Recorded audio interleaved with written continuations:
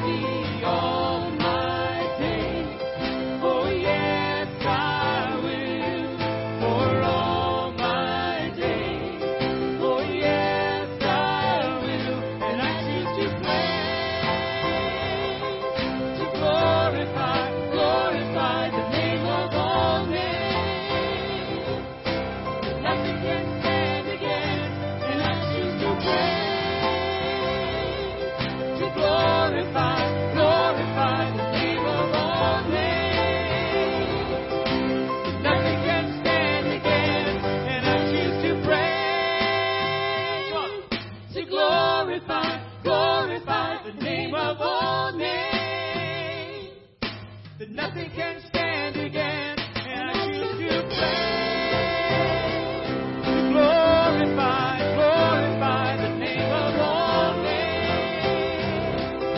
That nothing can stand again.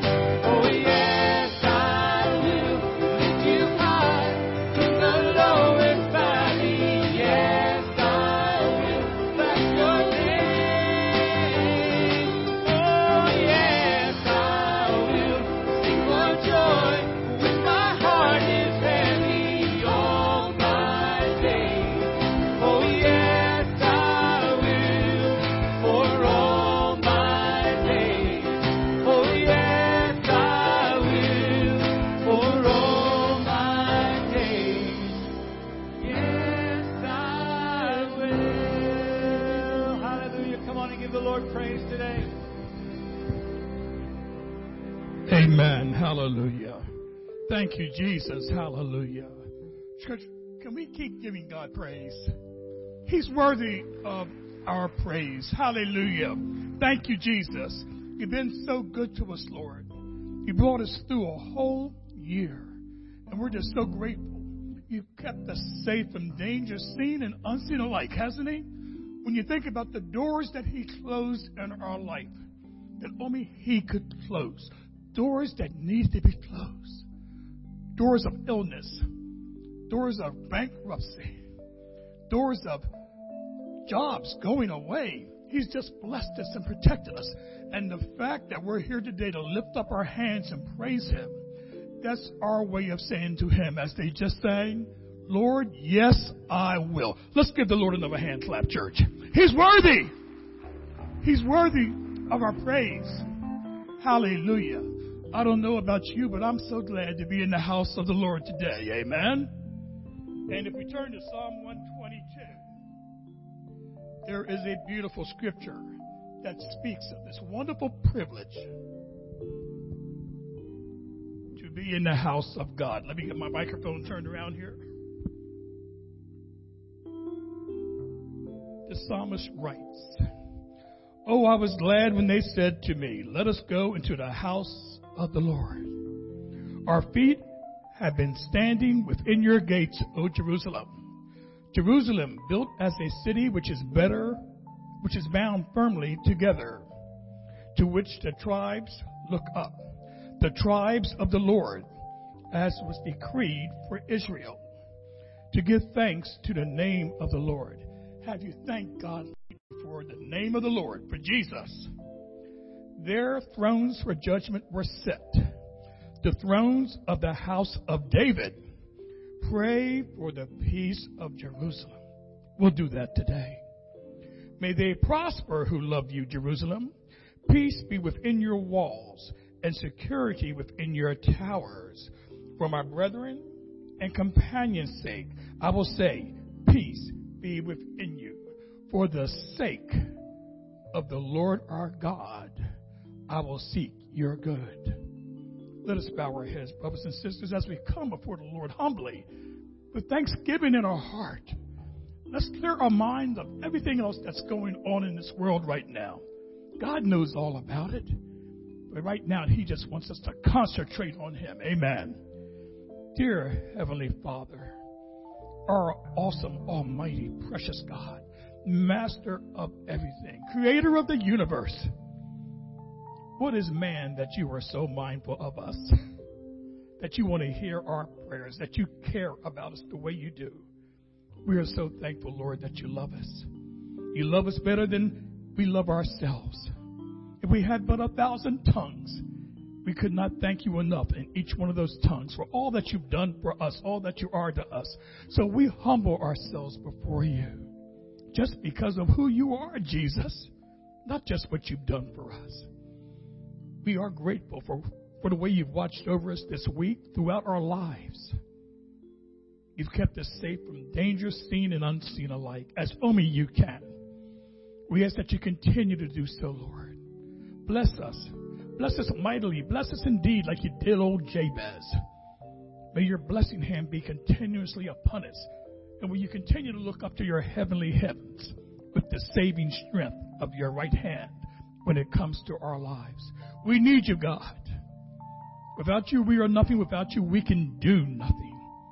Order our steps today, Father, and throughout our lives until we see you in glory.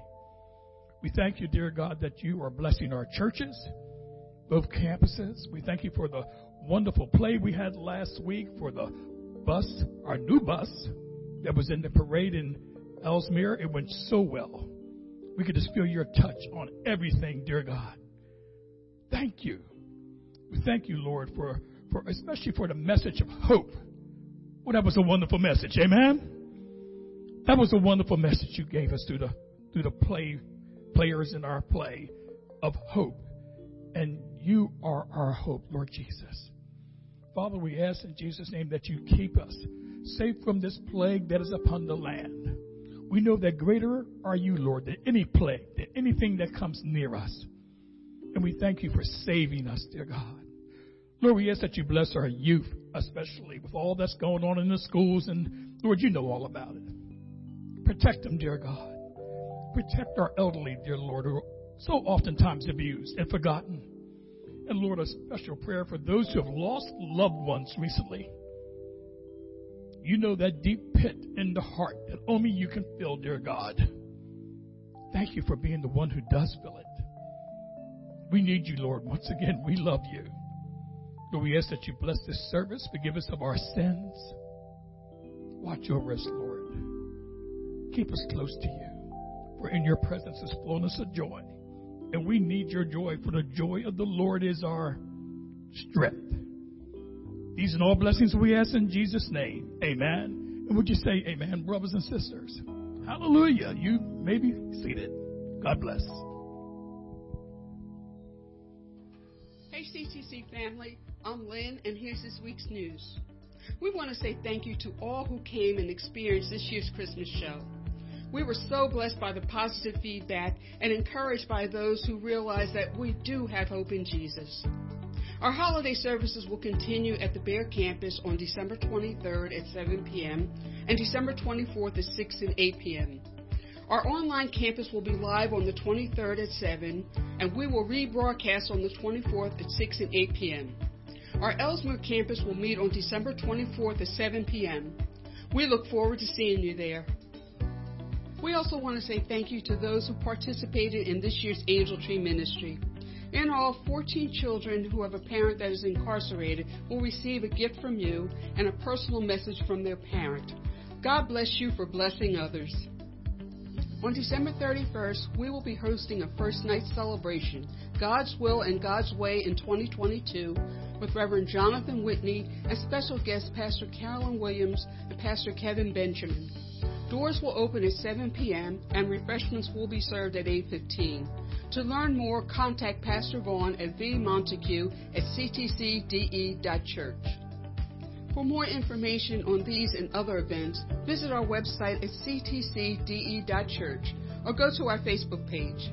If you need prayer, you can call the Bear Campus office at 302-836-2862 or the Ellesmere Campus office at 302-998-4584. You can also email us at prayer@ctcde.church, or if you're worshiping online, you can hit the Request Prayer button at the bottom of your screen. Like us on Facebook and follow us on Instagram. God bless you and have a great week.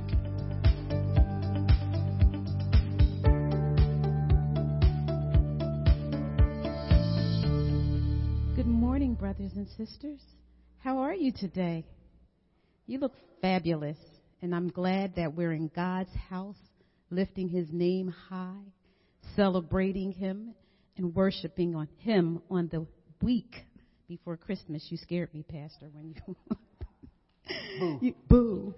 It's no secret that the Lamb of God was born in a manger, right? Jesus is our Lamb. If you're in the room or if you're online, welcome. Seated on the benches or at the table, you have a Connect card. We ask that you fill out the Connect card for yourself and everyone else that's with you.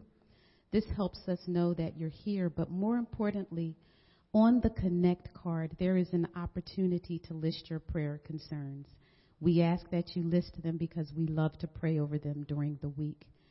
Confidentially, of course. If you're online, there is a prayer button and there's a Connect button.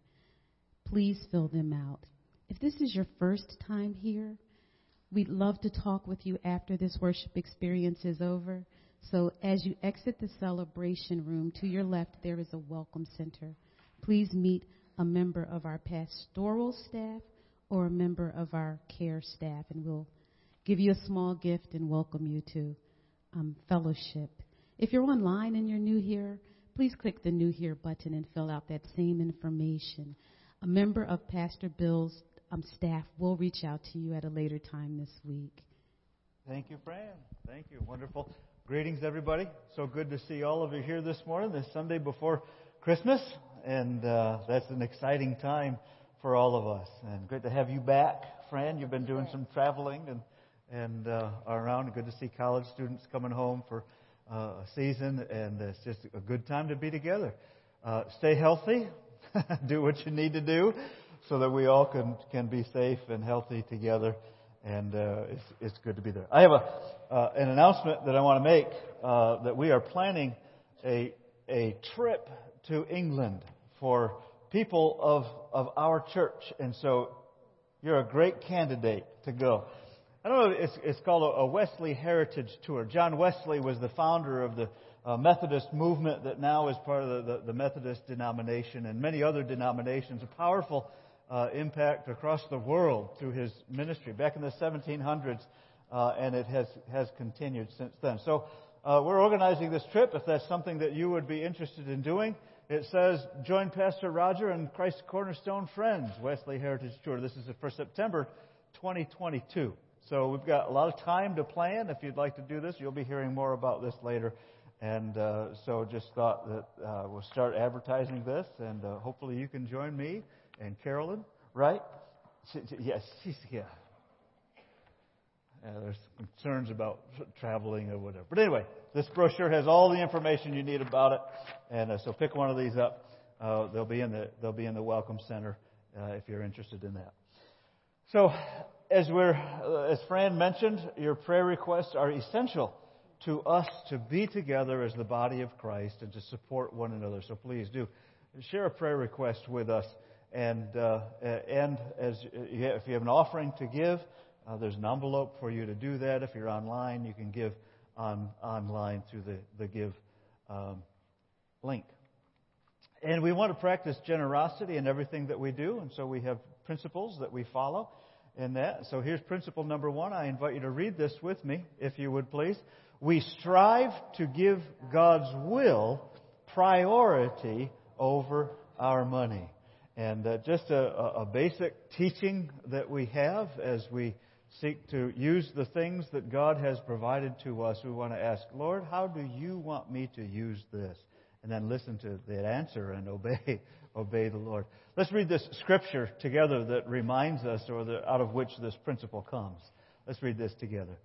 Seek the kingdom of God above all else and live righteously, and He will give you everything you need. You know, God, following Jesus, doing what God wants is not magical.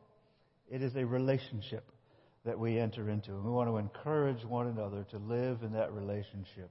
And part of that, Jesus teaches us to give generously, whatever it is that we have. Whether it's the food. I'm going to do some baking this week. And hopefully the people that I share that with will... Oh, don't get scared. I was giving thumbs up. Oh, good. Good. I hope. I'm going to do some baking this week.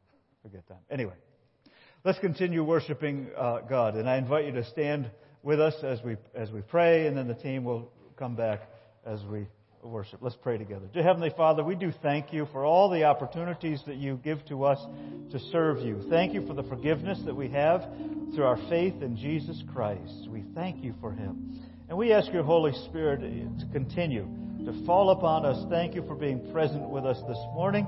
You're already here. Help us to be in tune with you speaking to us through these songs, through our prayers, through the word that you give to us today. We thank you. In Jesus' name we pray. Amen.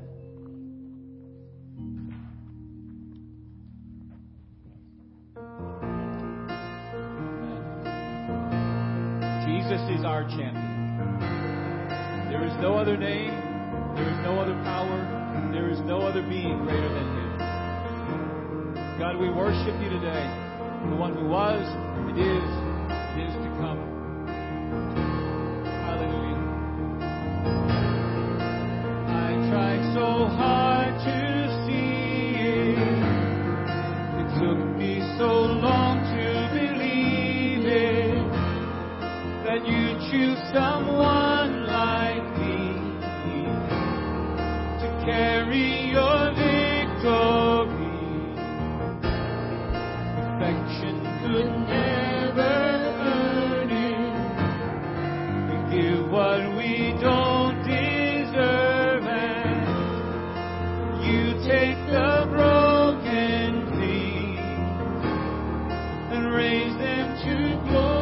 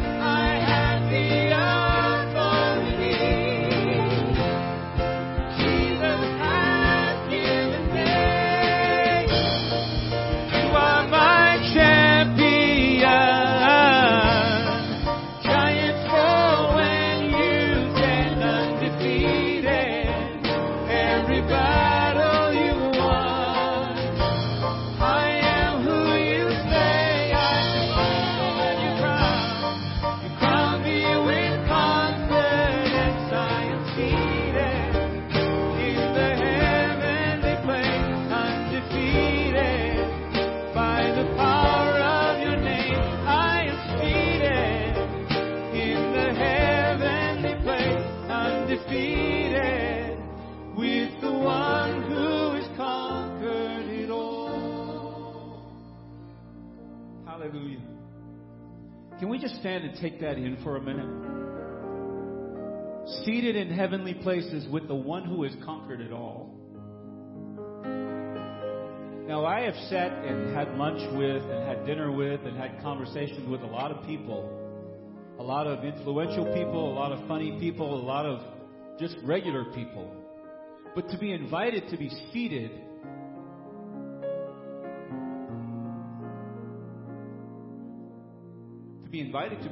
in a heavenly place with the one who has conquered it all. So what are we doing with that invitation today? You've been invited to that table. We've all been invited to that table. Years ago in our ministry, when it was when I used to wear a suit and tie all the time, so I don't know if you want to imagine that or not, but somebody would walk up to me at church on Sunday and give me an invitation to something. And you know where I'd put it? In my coat pocket. And she didn't know I put it in my coat pocket. So somebody would ask her, are you guys coming to so-and-so? And I don't know anything about it. So she would come to me and say, is that invitation in your coat pocket? Yeah. Sorry. What have we done with that invitation? To be seated with Him in heavenly places. Not just seated, but in fellowship with, in communication with, in communion with, sharing that power that He has given, that authority that He's given us. God, we pray today that we don't ignore that invitation to come and be seated with You in that heavenly place. You are far above all principalities and powers and rulers and dominions and everything that every other name that is named. So, Lord, we want to give You our worship today. We want to give You our adoration. We want to give You everything that we are. We have come to adore You, come to worship You. Hallelujah. Oh, come, all ye faithful, joyful and triumphant. Oh, come ye to Bethlehem.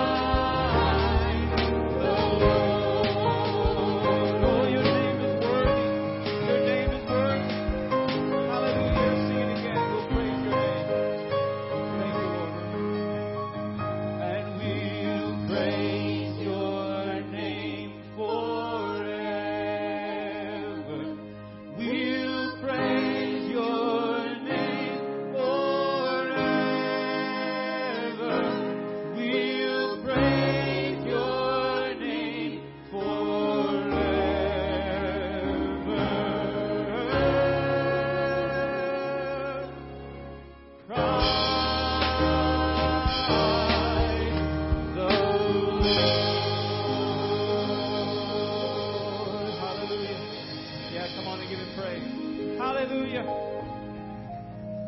Thank you, Lord Jesus. Thank you, Lord. Thank you, Jesus. Lord, we magnify and glorify you today. Thank you, Lord. We think about that term magnify, and sometimes we magnify things that are really small. God is not really small, but sometimes we make Him small in our own eyes. Have you ever looked through binoculars the wrong way? You've looked through binoculars the wrong way, it makes everything on the other end look small. Sometimes that's how we look at God. God is way bigger than that. So, Lord, we magnify you today. We give glory and honor to your name, and we have come to adore you. I'm going to invite April to join me on the platform this morning in just a moment. As soon as we're finished with this prayer, those of you that have children that are going to go to children's ministry, you can follow Miss April out of the room.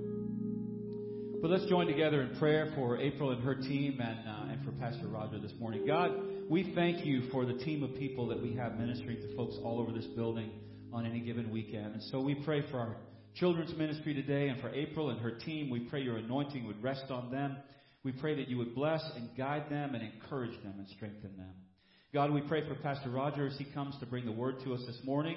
Lord, let your Holy Spirit speak through him directly to our hearts in Jesus' name. And everybody said, amen. Amen. God bless you. Thank you. You can be seated.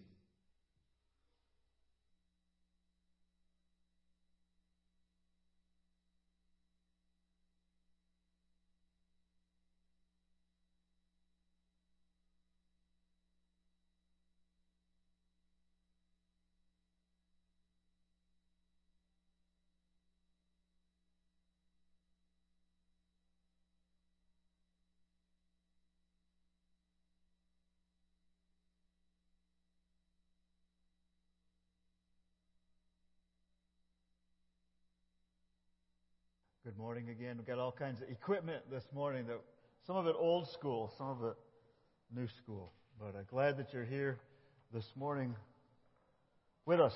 No, I don't want that. Where are my sermon notes? Wow. Here they are. Lucky us. Didn't have these last night.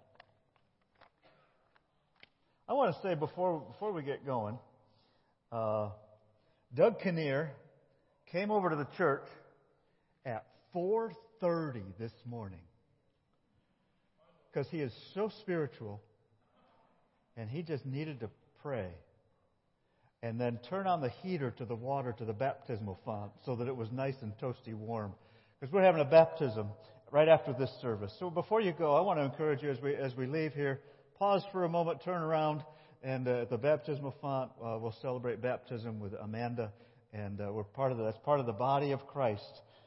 Thing that we do together. You know, when we make a decision to follow Jesus or when we affirm our baptism, we're never alone in that. And it takes the body of Christ to support and encourage. And that's why we're here today. So just want to encourage you before you leave today, take a moment, linger a little bit out in the mall area as we celebrate what God is doing in Amanda's life. And we'll do that. All right. So we're continuing our series, Christmas with Friends. And as we go through the series, Christmas with Friends, we're looking at the characters, the people around the story of Christmas, and what can they teach us about life together, about what God wants to hear us. And today, title of today's message is, you know, how the television show, the series of Friends, every title goes something like this: The One Where. And so today, our episode in this series is the one where Jesus looks at his family tree. What does your family tree look like? And especially at holiday times, maybe many times we're thinking about our ancestors or our aunts and uncles, and it's a good time for families to gather together and share those stories with each other that really define who you are.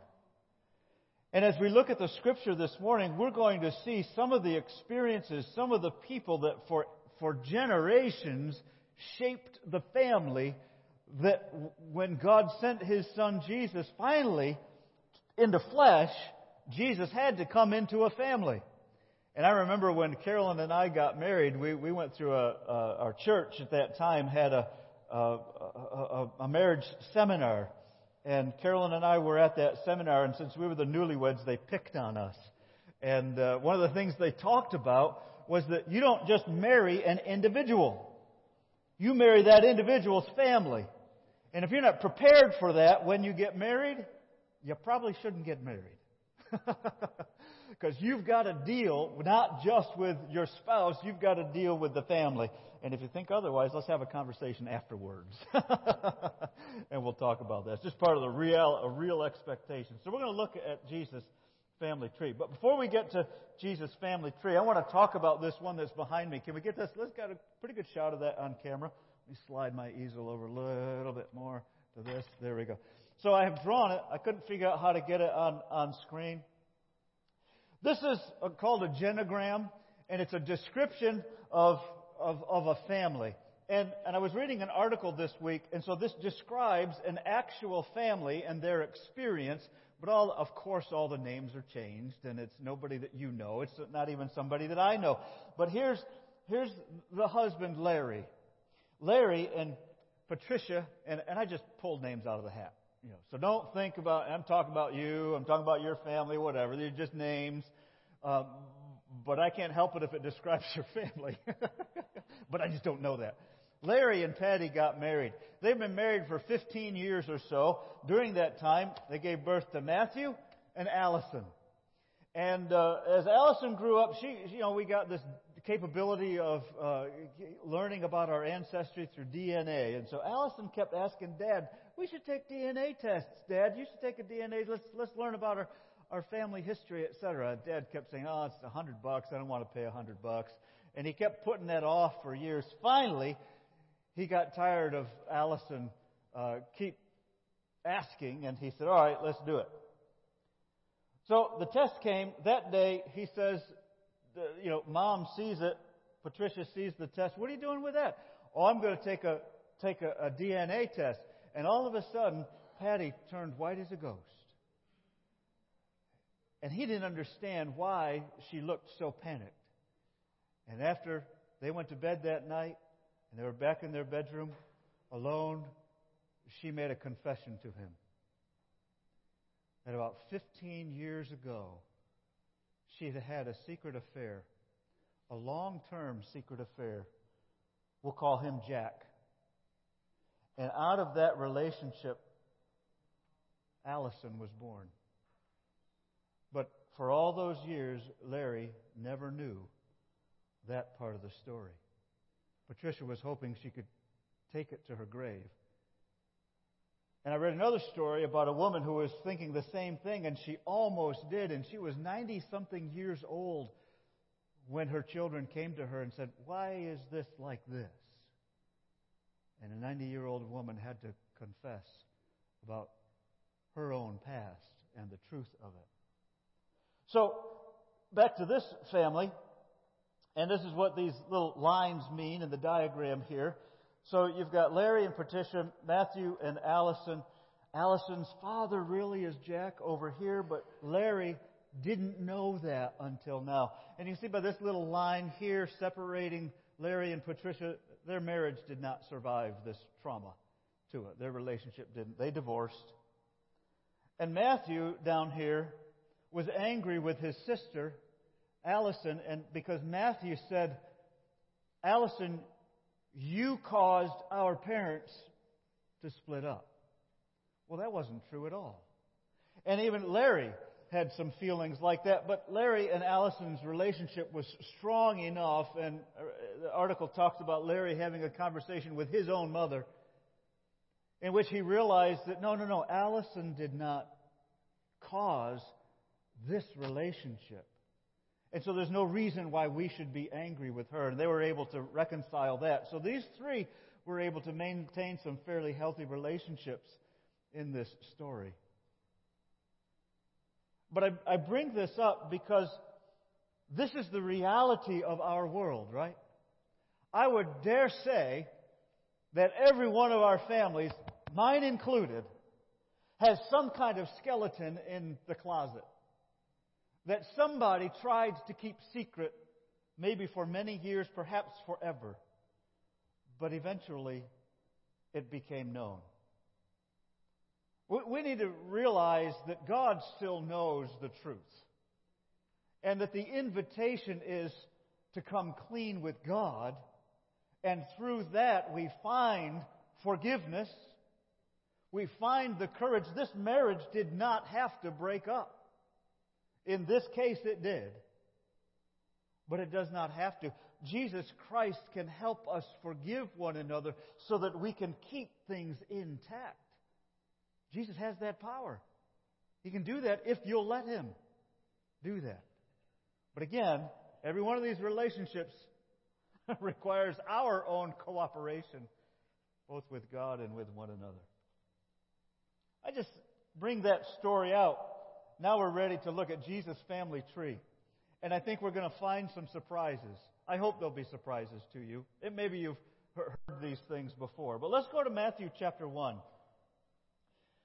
Reading verses 1 through 17. And got to be honest, I don't hear many preachers preaching on the genealogy of Jesus from Matthew. It's not great storytelling as it's written here in the Bible.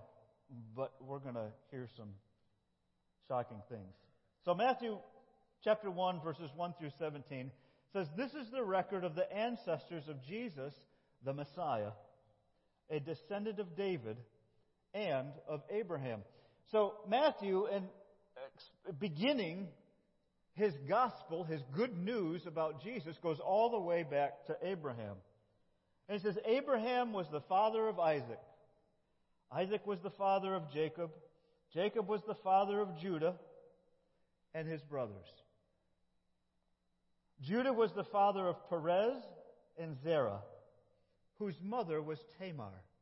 Now, there are a couple parenthetical phrases in here, parentheses. And I remember being in elementary school, and we would have a reading session in our classes, and a lot of times students would take turns reading, or the textbook, or whether a story or whatever it was. And I remember there were some students who, when they got to a piece in parentheses, for some reason they would just skip right over it. It always irritated me. Because somebody put it in parentheses for a reason. And they wanted it to stand out, or they wanted it still to be there, and don't ignore the parentheses. And we can't do the same thing either. We can't ignore the parentheses in this. And so it says, Judah was the father of Perez and Tamar, Perez and Zerah, whose mother was Tamar. Remember that. Perez was the father of Hezron. Hezron was the father of Ram. Ram was the father of Amminadab. Amminadab was the father of Nahshon. Nahshon was the father of Salmon. Salmon was the father of Boaz. Again, a parenthetical phrase in our translation. Whose mother was Rahab. How come we're not listing the mothers of all of these descendants? Good question. Boaz was the father of Obed, whose mother was Ruth. Obed was the father of Jesse. Jesse was the father of King David. David was the father of Solomon, whose mother was, this translation says Bathsheba, the widow of Uriah. Solomon was the father of Rehoboam. Rehoboam was the father of Abijah. Abijah was the father of Asa. Asa was the father of Jehoshaphat. Jehoshaphat was the father of Jehoram. Jehoram was the father of Uzziah. Uzziah was the father of Jotham. Jotham was the father of Ahaz. Ahaz was the father of Hezekiah. You know, the old language said begat. Nice little word we don't use anymore, but it certainly is easier to say. Hezekiah begat Manasseh.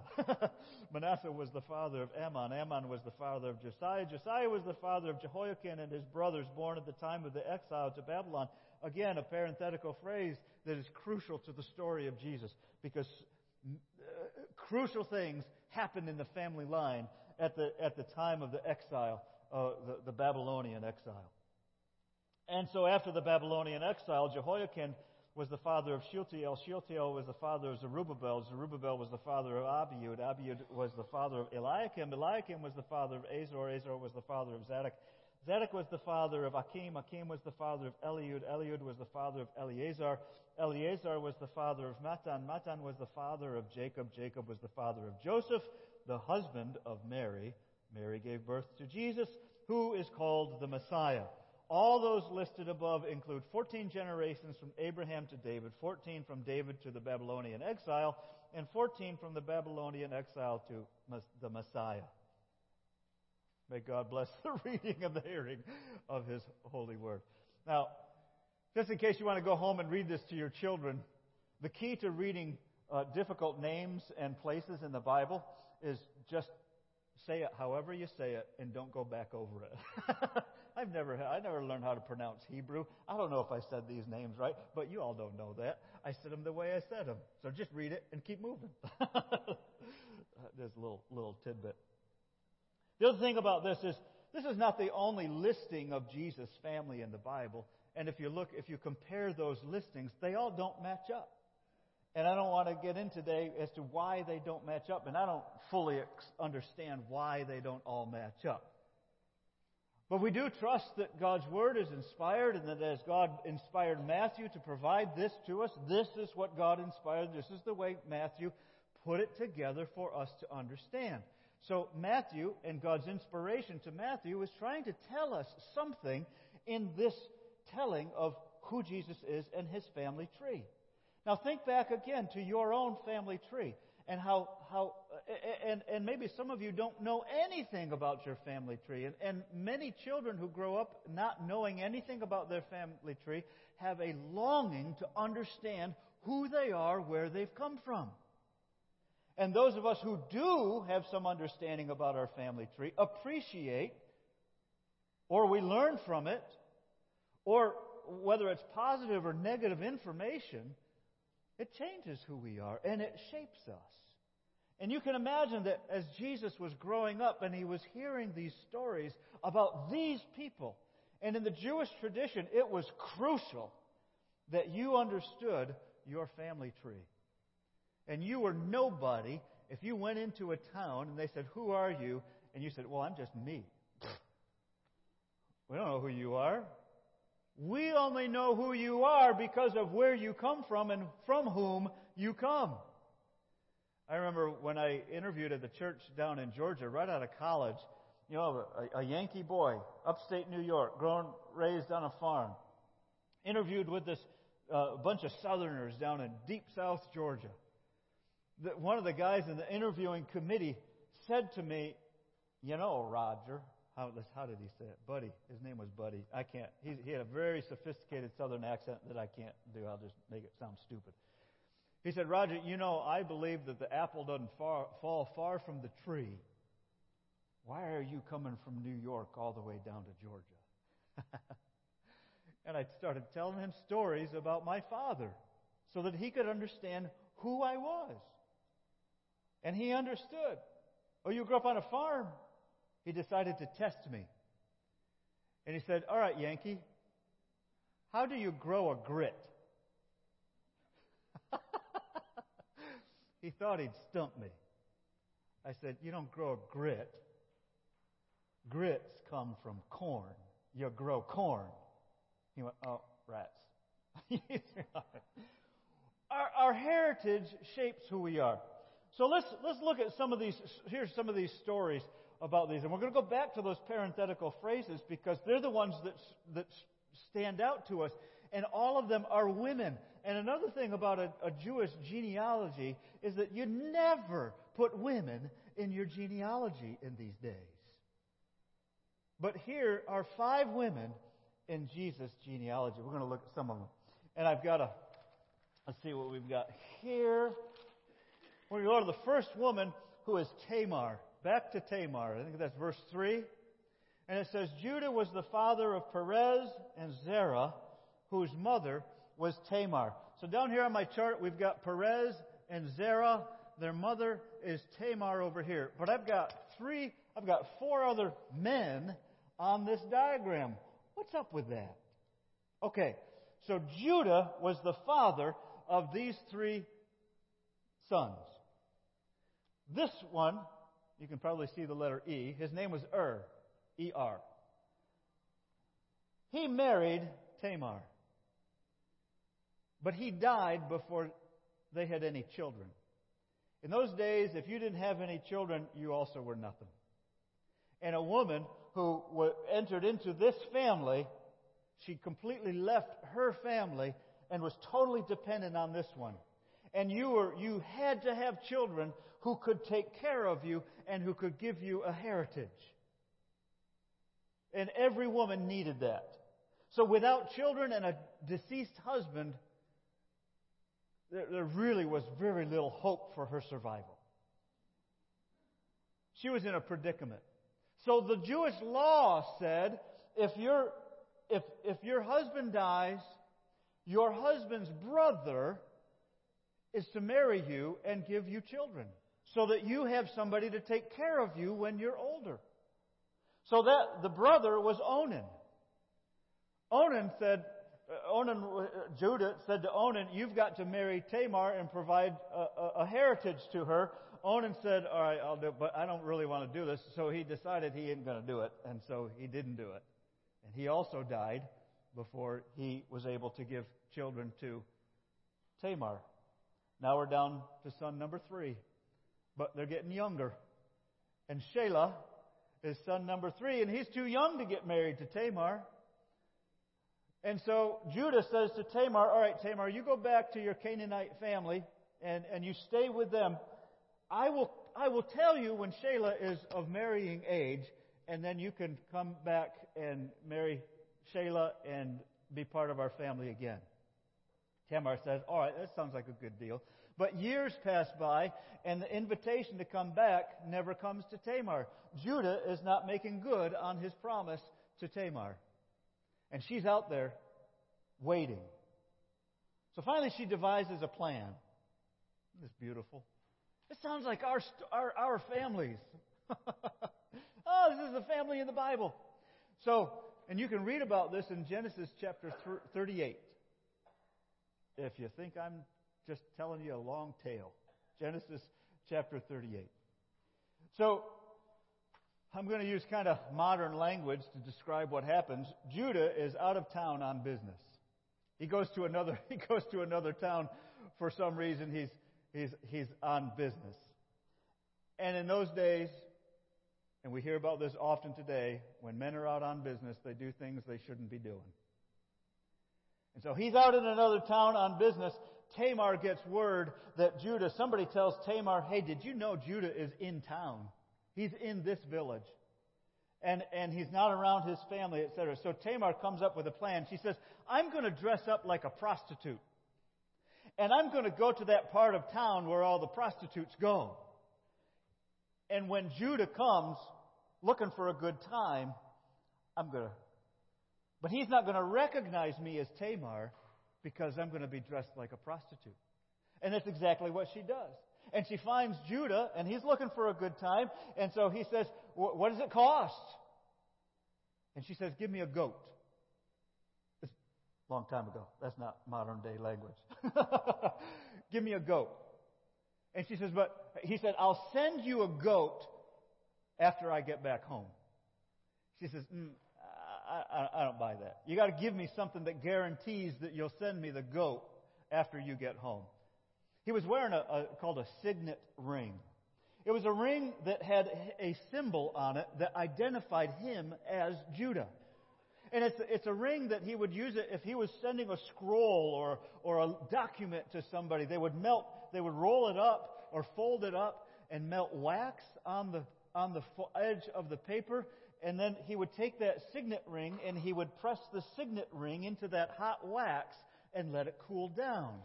And that would tell the receiver that this letter, this document, has indeed come from Judah. And she said, "Give me your signet ring as a guarantee that you'll send the goat to me."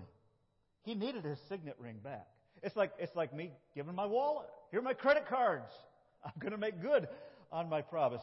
She says, "Okay," and he agrees to that. So they spend the night together. She gets pregnant. He goes back home, and months pass. The child is born, and he remembers, "Oh, I never did send that goat." So he says to one of his servants in his household, here's the goat. Go find the prostitute in that town and give her the goat and bring my signet ring back. I need that. So the servant goes to that town. He can't find the prostitute. He asks the other men in town, where's that prostitute that was here on that particular time, whatever, and he described her. They said, there's no prostitute like that here. Well, because she wasn't really a prostitute. It was Tamar, and she was just in disguise. Finally, they find Tamar, and she comes out, and she knows that the servant is, and she says to him, here's the child, and the father is Judah. Well, the servant says, oh, yeah, you're just looking for money. And she says, I can prove it. The man who owns this signet ring is the father of this child. And they take it back to Judah. And Judah has realized now, because he didn't make good on his promise to give one of his sons to Tamar, she has tricked him to give her a son to do that. Beautiful story, isn't it? Genesis chapter 38. The grace of God all over the place. Isn't it? We're going to figure that out. That's Jesus' family tree. Now, we all know that in our own family trees, there are traits and characteristics that get passed down from this family to this family and this family. And then things might settle down, but then all of a sudden something happens and it's just like great-grandfather over there. Oh, I never know that happened back then. It's happening again. You would expect that this kind of behavior would go all the way down to Jesus. And in what we read in Matthew, indeed, we went from Judah to Tamar to Perez and Zerah, and then through Perez, Jesus is eventually born. Now, that's not the end of Jesus' family tree. There are 3 other women we want to look at in that. The next one is Rahab. This is a much shorter story.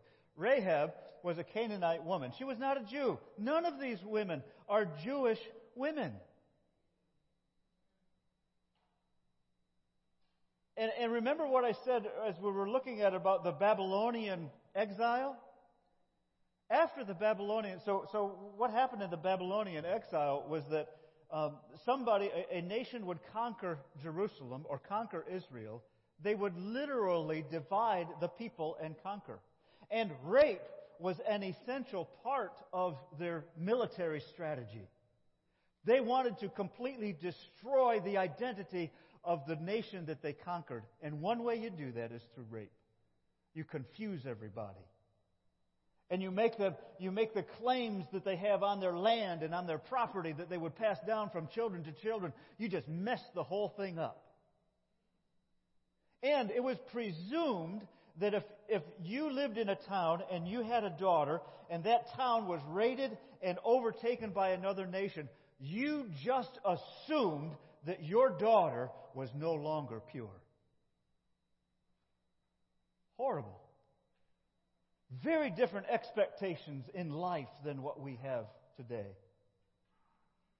And so when it came time for the Jewish people to gather back together after the Babylonian exile was over and they were able to worship again in Jerusalem and worship at the temple, and the temple was rebuilt, they had to make sure that the priests were pure Jewish people. How do you do that? The only way to do that is to maintain your family tree. But we see that in Jesus' family tree, there are non-Jews in it. Jesus, in His promise to Abraham, has said to Abraham, I will be the Savior of all people, not just the Jews.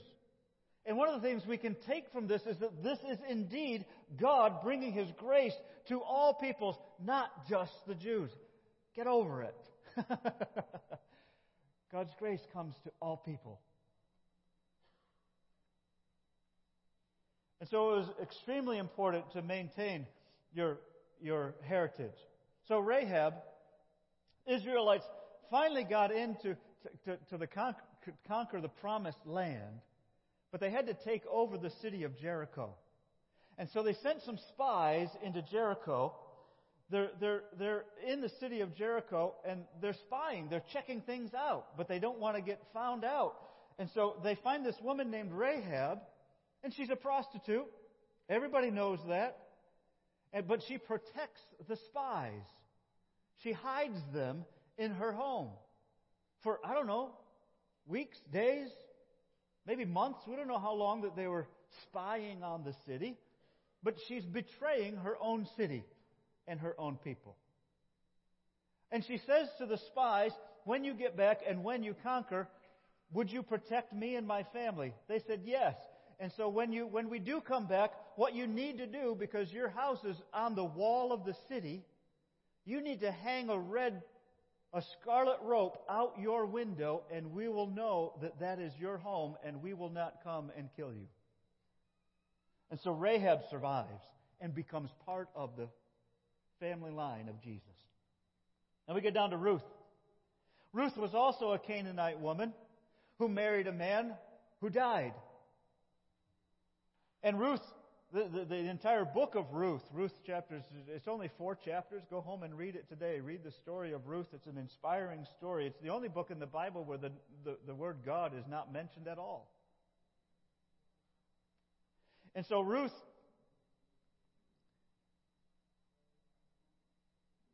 is supposed, her husband dies, she's supposed to go back to her family, but she knows she's worthless there. And her mother-in-law's name is Naomi. And because Naomi now has no more son to take care of her, Naomi is going to go back to her ancestors.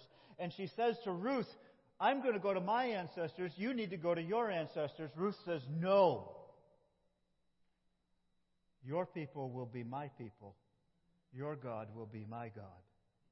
And so Ruth stays with Naomi, goes back to Naomi's people, marries a man named Boaz,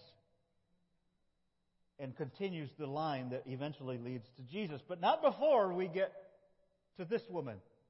Now, I want to read a verse from a different translation. I've listed her as Bathsheba, and that's her name. But I want us to look in other translations, in the New Revised Standard Version. This is how that verse reads. It says, and David was the father of Solomon by the wife of Uriah. The King James Version is even more clear about this. It says,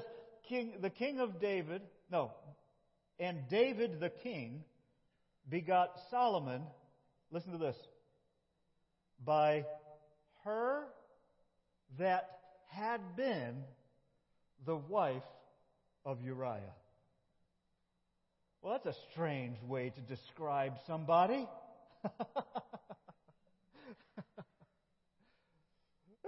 I would never refer to Gwen as her who was the wife of Pastor Vaughn. What would you think about me if I never spoke her name? I just referred to her as her, who was the wife of beloved Pastor Vaughn. We like Vaughn, but we're not going to talk about her except to refer to her as her. And I think we can make the same point about Matthew. He does not like Bathsheba. And yet, so Matthew, as he's describing the coming of our Lord Jesus, only describes her in the family tree as a her. The wife of Uriah. And you know the story. Bathsheba was that woman who, when David was in trouble in this too.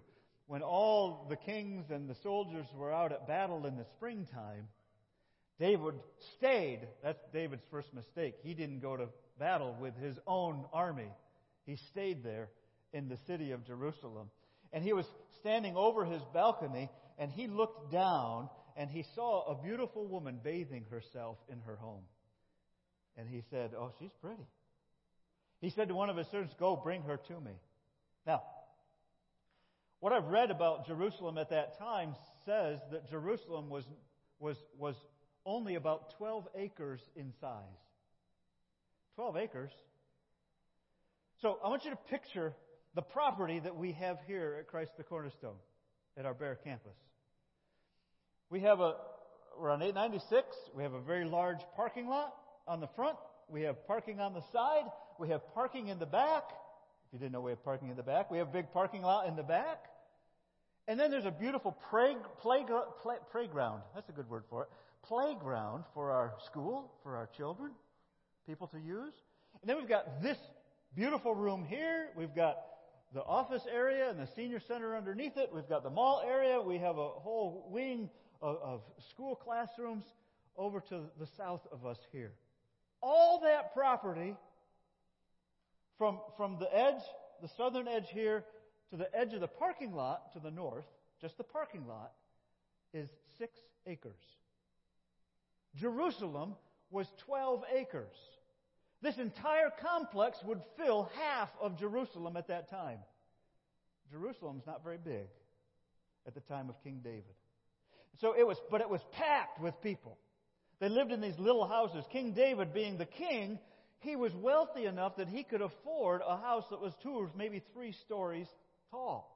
So as he's looking down over off his balcony, he's looking. Bathsheba may have only been 30 feet away. He could have called out to her. He could have whistled to her. Like the construction guys, the proverbial construction guys.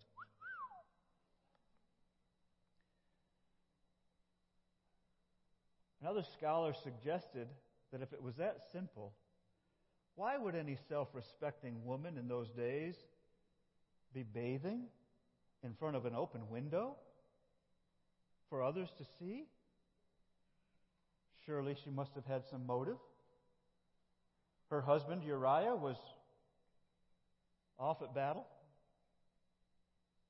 So in comes Uriah into the palace. They have a child. David murders her husband Uriah to cover up his mess. All in the family tree of Jesus. Go home and ask your family trees. Look at your family trees. It's okay. It doesn't say that everything that was done was right and good. What this is saying to me is that God is still using us to accomplish His purposes. And God is a God of redemption. God is a God of hope. God is a God of cleansing sin and forgiving sin and restoring our hearts so that we and our families can be used by God for His purposes. God is a God of redemption. The Word became flesh. The Word became flesh, and there's no way for God to become present except to enter into the mess of our own families. So let Jesus enter into your family. Maybe you're the first one to allow Jesus to truly enter into your family. Maybe you're one of those, you know that there are messes in our families and it just didn't turn out. Parents, it just didn't turn out the way I hoped it would turn out. But God, have your way with my son, with my daughter, with my grandchild. Lord, forgive me for what I've done, but still, God, make it good in your time. Look how much time passed. God is going to do fine. So we worship our Lord. Let me encourage you to give your family, give your past to God and let God arrange it, deal with it, good come out of it. It's a good message. Let's pray and let's consider these things as we sing and as we pray. And maybe you want to come here to the platform and just kneel here and say, Lord, I'm worried about my family. I have carried shame from my past. I have tried to excuse and hide the behavior of my father or my mother or my siblings because I'm just ashamed of them. And you don't want me to live with that shame. You want me to live in freedom and health and goodness. And you want the family that comes after me to know your power and your grace. So let's have those kinds of prayers. Have that kind of conversation with God today. And let the Holy Spirit minister to you and lift you up as you find hope through faith in Jesus Christ. Let's stand together as I pray. Heavenly Father, we thank you for your peace, for your kindness, for your power, for your plan. The Word was made flesh. And Jesus, just as you entered into the family tree that included Bathsheba and Ruth and Rahab and Tamar, you are just as present in each one of our families. And we thank you for that. Holy Spirit, we ask you to come. Bring comfort. Bring healing. When I think of that family that I described at the beginning of the message, I don't know who that family is, but we saw that the mother and father, that relationship did not make it. We ask for your healing power to come upon husbands who need to forgive their wives. Come upon husbands who are hurt deeply in their relationship. Come upon men who are afraid to be men of God. They say, because my father wasn't a good father, as irrelevant. When you come into our lives, Jesus, you become our Father. And you will teach us all things that we need to know. Lord, I pray for the women who have been abused, harmed, wounded, hurt. Their life is forever changed because of the action of one person. I ask you to bring peace and healing and comfort. God, I pray for those who long for that and who endure through years of memories, pain, agony. Jesus, we need your healing power in our lives and in our families. And through your presence, you will become flesh once again. And your love will go throughout this land, throughout our families, and transform us. We need your power. So come, Holy Spirit, and minister to us while we sing to you and while we pray. I ask all of this in Jesus' name. Amen.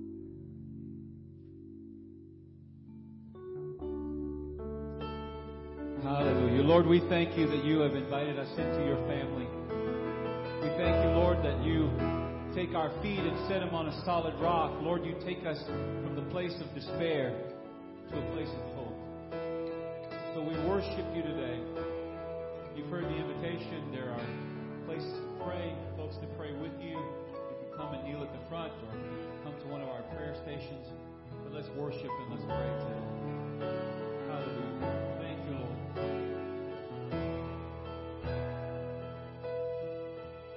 You give life. You are love. You bring light to the darkness. You give hope. You restore every heart that is broken. Great are you, Lord. It's your breath in our lungs, so we pour out.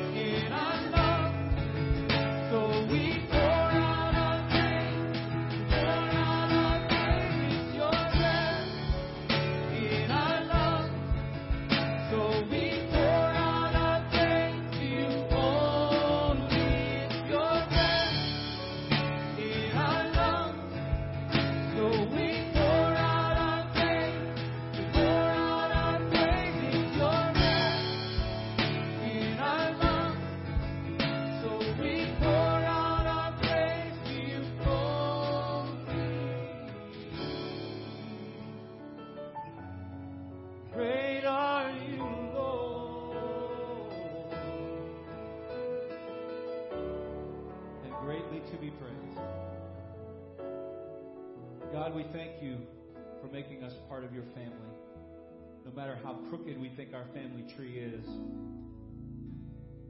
Lord, you have brought us to a place of wholeness and completion in you. And so we thank you for that. God, we pray you would encourage us as we go from here today. Lord, I pray for families who in the next several days and the next week will be spending time together, maybe more time than usual. And Father, I just pray for relationships. I pray that hearts would be mended. I pray that family relationships would be strengthened, and that you would be glorified above all. We pray your protection and your guidance over us this week. Help us, Lord, as we encounter people who need you, who need a message of hope, to be ready to deliver that. Thank you, God, for all that you do in us and through us. In Jesus' name. Everybody said, amen. God bless you. Thank you for worshiping with us. If you're online, there'll be some folks still around to talk to you for another 10 or 15 minutes if you need prayer. The front is still open. Folks are still at our prayer stations if you're here in the room. God bless you. Have a great week.